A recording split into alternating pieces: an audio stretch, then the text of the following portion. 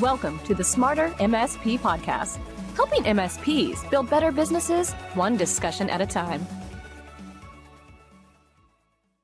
Welcome to our second episode of the Smarter MSP Podcast. Once again, we're your hosts, Ken Bartlett and Sophie Robinson. In our last episode, we talked about the cyber threat landscape trends to watch out for in 2021 looking forward. In today's episode, we're going to do a little deeper digging and talking to one of the biggest risks in cybersecurity today. Being realistic here, the remote workforce is the norm, at least for 2021 looking forward. Many companies, large companies like Google, Shopify, Amazon, Microsoft, have already announced that remote working is here to stay, and this trend will likely extend to SMBs. But the remote workforce essentially broadens the perimeter of an MSP's managed network and what the remote workforce will interact with while outside the security of the managed network as well. I'd like to introduce our guest today. So to learn a little bit more about the risks and the end users pose to an organization's cybersecurity and how those MSPs can train these end users to avoid falling victims to attack, we're joined today by Kevin Williams. Kevin is a well-traveled journalist who recently spoke with several cybersecurity experts about the threats posed by untrained end users. Kevin, thank you for joining us today on the Smarter MSP Podcast. Glad to be here. Excellent. Some of the articles you've written are really sort of refreshing. They look at a different approach with regards to security hygiene, security posture. Many cybersecurity experts cite poor password hygiene as one major reason why end users often fall victim to cyber attacks. What password hygiene tips did you hear from these experts you spoke with that MSPs should be passing on to clients and ultimately their end users? Well, they're basic tips, but you'd be surprised how even people that should know better, who are sloppy with their passwords. So even people who know better do it, then people who don't know better are being sloppy. So executives, stakeholders at these companies. Yes, and I've run into this surprising amount of times where somebody in a position of authority who has a lot of proprietary information that people shouldn't access, and they'll resort to using their mother's maiden name or password 123 as a password, and that's not good. And I tell you what, this surprises people, but this is part of end user training. These quizzes on social media, where they're everywhere. Yeah, I mean, I call them sort of these vanity exercises where they're fun, but what's your favorite color? What's your favorite food? What's your mother's maiden name? How many years have you been married? They're fun, but they can be used. It's not paranoia on my part because we have actual cases where this has happened, being used by hackers to procure information from people. Social engineering is powerful, so they'll scrape information off social media accounts and they have your password. So just be careful. I mean, that's one of the first things of good cyber password hygiene is just don't put all your information out there. Be creative when it comes to using a password, creating a password. Yeah, it's easy to become complacent. We see it all the time. And you're right, those social media interactions, you can reveal a lot, especially when you aggregate multiple sources together. And we've all seen the documentaries on in that realm. They're sort of hard to avoid nowadays. There's some scary stuff out there. Yeah, and it can be used, can and will be used against you, because who isn't? I mean, nobody. I cannot remember what I had for lunch today, let alone remember some complex 15-character password. It's recommended that end users use something like LastPass, a service that stores your password. So all you have to remember is the password to your password storage service, something like that saves your passwords in a secure setting, so you don't have to remember every password to every service you use. That's important. And the added benefit, of course, is you can use much more complex and secure passwords with a service like that, not having to enter them, at a moment's notice, right? Yeah. Now, I mean, this is where MSPs have a tough job, and any other security stakeholders, because you do have to vectors clear that hackers may use, such as keystroke logging malware. But if you take care of that problem, then you come up with a more complex password, two-factor authentication, then you're getting to a place where you're probably going to be okay. Yeah, we talk about using that layered approach in business, whether it be something as simple as a firewall or content filtering or endpoint antivirus. None of these in its own right is a comprehensive solution. And so even the best antivirus isn't an effective solution against CryptoLockers or ransomware, because end users ultimately have a huge component in that, along with gateway filtering, et cetera. Yeah, and you just hit upon an important point. You talk about this in business. The problem is what you said in the beginning. We've gone remote. Who wants to use these complicated, login techniques when you're at home? Nobody. So people are associating home with safety. Yes, when you're sitting there in your pajamas logging in, there's just this sense of you're at home. Let down your guard. That's what you do at home. No, that's creating a big problem too. So you have to, not only do MSPs have to train their clients to be careful at work, but now work is at home, so you have a whole different mindset you have to conquer. Let's share some of the stats that you've touched on in some of your articles here. In a recent study, there were several sort of alarming statistics about the carelessness. So hitting on the points, just to your point there. At least 65% of people reuse passwords across multiple sites. Compromised passwords are responsible for 81% of hacking breaches. The average person reuses each password 14 times. And lastly, nearly half of employees only add a digit or change a character in their password when they're required to update it. In your opinion, how can MSPs use these stats to convince clients that they're educating their end users as a vital practice? I mean, those are pretty compelling stats, and I'll plead guilty to having done one or two of them myself in the past. They're hard to avoid, and that's what MSPs have to do, is show. It's not good enough to show the stats. The stats we should be showing them are dollars lost from this or that breach, fines levied because of PHI being accessed by hackers. Show your clients how it can affect the bottom line, their reputation. The cost of doing nothing is far greater than doing something. And that's having MSPs play a role in educating end users, because the losses can be staggering.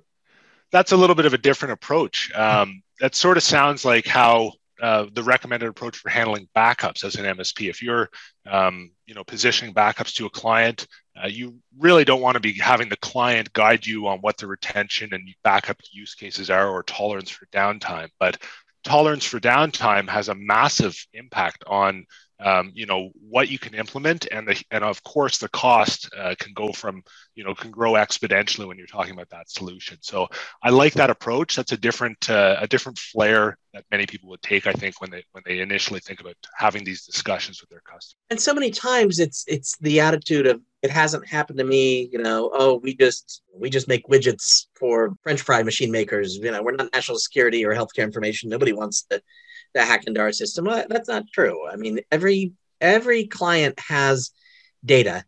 And I'm always saying in the articles that data is currency. It's the same thing as money. Data today to a hacker is money, or better than money. So if you've got data, you've got vulnerability, and management has to care about that. And MSPs have to show management why they should care if management doesn't care. Yeah, Sophie and I have heard the expression, data is a new oil. And, absolutely, regardless of what vertical you're in, regardless of what you're selling, your company information is valuable, and it can be held at ransom. And, certainly there's potential revenue there, whether it's illicit or not. Right. True. Yeah. And, maybe that's the way you approach it with clients, is saying, would you leave your vault open with a bunch of cash just there for somebody to take? Well, the answer would be, of course not. You'd secure it. Leaving data exposed is the same. We were talking in our preparation for this podcast that, Sophie and I back and forth, and she had mentioned that end user awareness is not something that comes across in a lot of those typical threat vectors. We hear of a lot of partners who they might even boast about their next gen antivirus, or the best in breed email security, or gateway security appliance, but end user awareness is not something that is a commonplace in the MSP space, despite these breaches. So hopefully this sheds some light on it.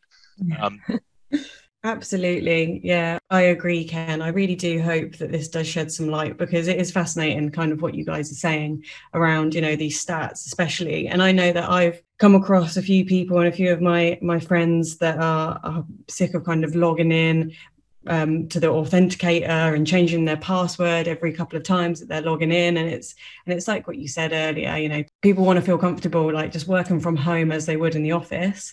And now they can't, because obviously as safe as working in the office with everybody around you. And it's difficult. And also I mentioned in the previous podcast that, people don't recognize it. Even people that work within the industry, they ask their peers, is this a phishing attack, or is this a spam email, or is it something that, to threat to me, basically?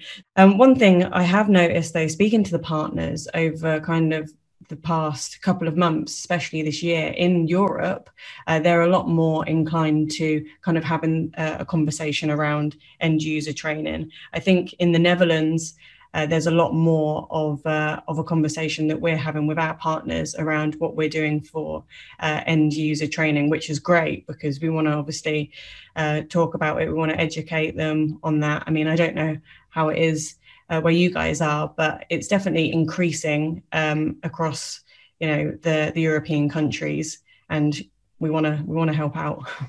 Yeah. Well, go ahead. Yeah, well, no, I was just going to say, I don't know what your take on it is, but it seems to me it seems like things are a little more lax in the United States than from when I've talked to MSPs in Australia and Europe. Well, certainly there's been some fallout from some relaxed behavior in the space, no doubt. It's hard to avoid these breaches that are hitting the headlines, even if you're not following these things closely. So one other point I wanted to throw in, though, too, it's important that this isn't a one-time conversation that you're having with clients, because I know sometimes that, all right, we've had this conversation, we're good. It needs to be an ongoing dialogue. Yeah. You really make people care about security, and you can't do that in a single seminar, a single workshop, a single conversation. It needs to be ongoing.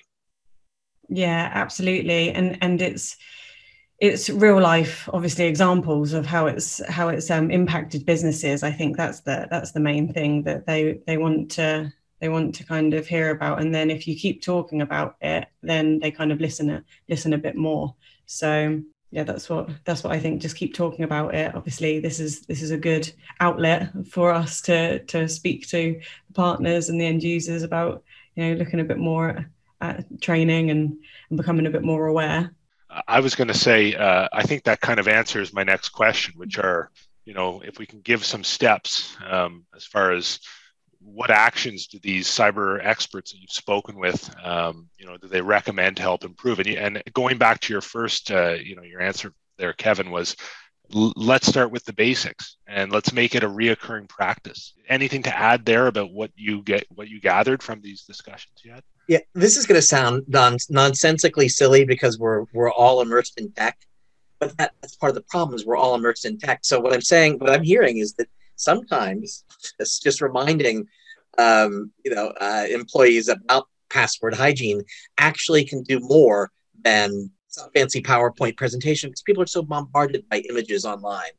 So sometimes that does as much as anything.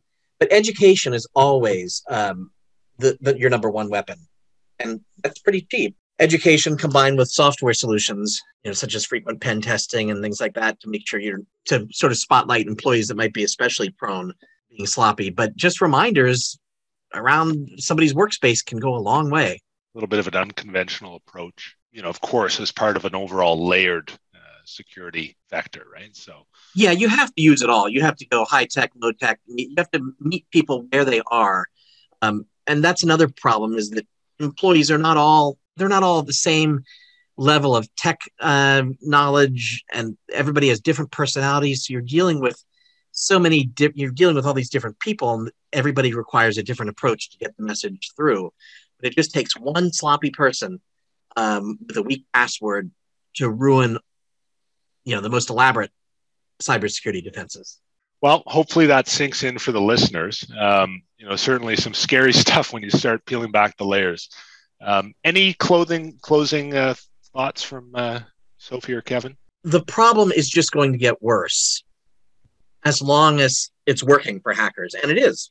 You know, they're finding weak passwords. They're finding people who fall for social engineering emails. You know, phishing remains the number one threat. So as long as these things work, keep doing them. So we need to make them not work. Lots of Target and Amazon gift cards, you know, being bought still over the phone, unfortunately. So, you know, people are the weak layer when it comes to securing our customers, securing MSPs customers now. Exactly. Yeah. Well, thank you, Kevin, for joining us, and Sophie for hosting as well. Thank you to our subscribers and our listeners for listening to this episode. In our next episode, we'll be speaking with Nate Friedman. He's the CEO of Tech Pro Marketing, where they leverage a unique blend of outbound lead generation, search engine optimization, and website optimization to power their proven MSP lead generation engine. Nate will join us to discuss how your website might be hurting your MSP's sales efforts. Thank you again. For daily insights delivered directly to your inbox, subscribe to smartermsp.com.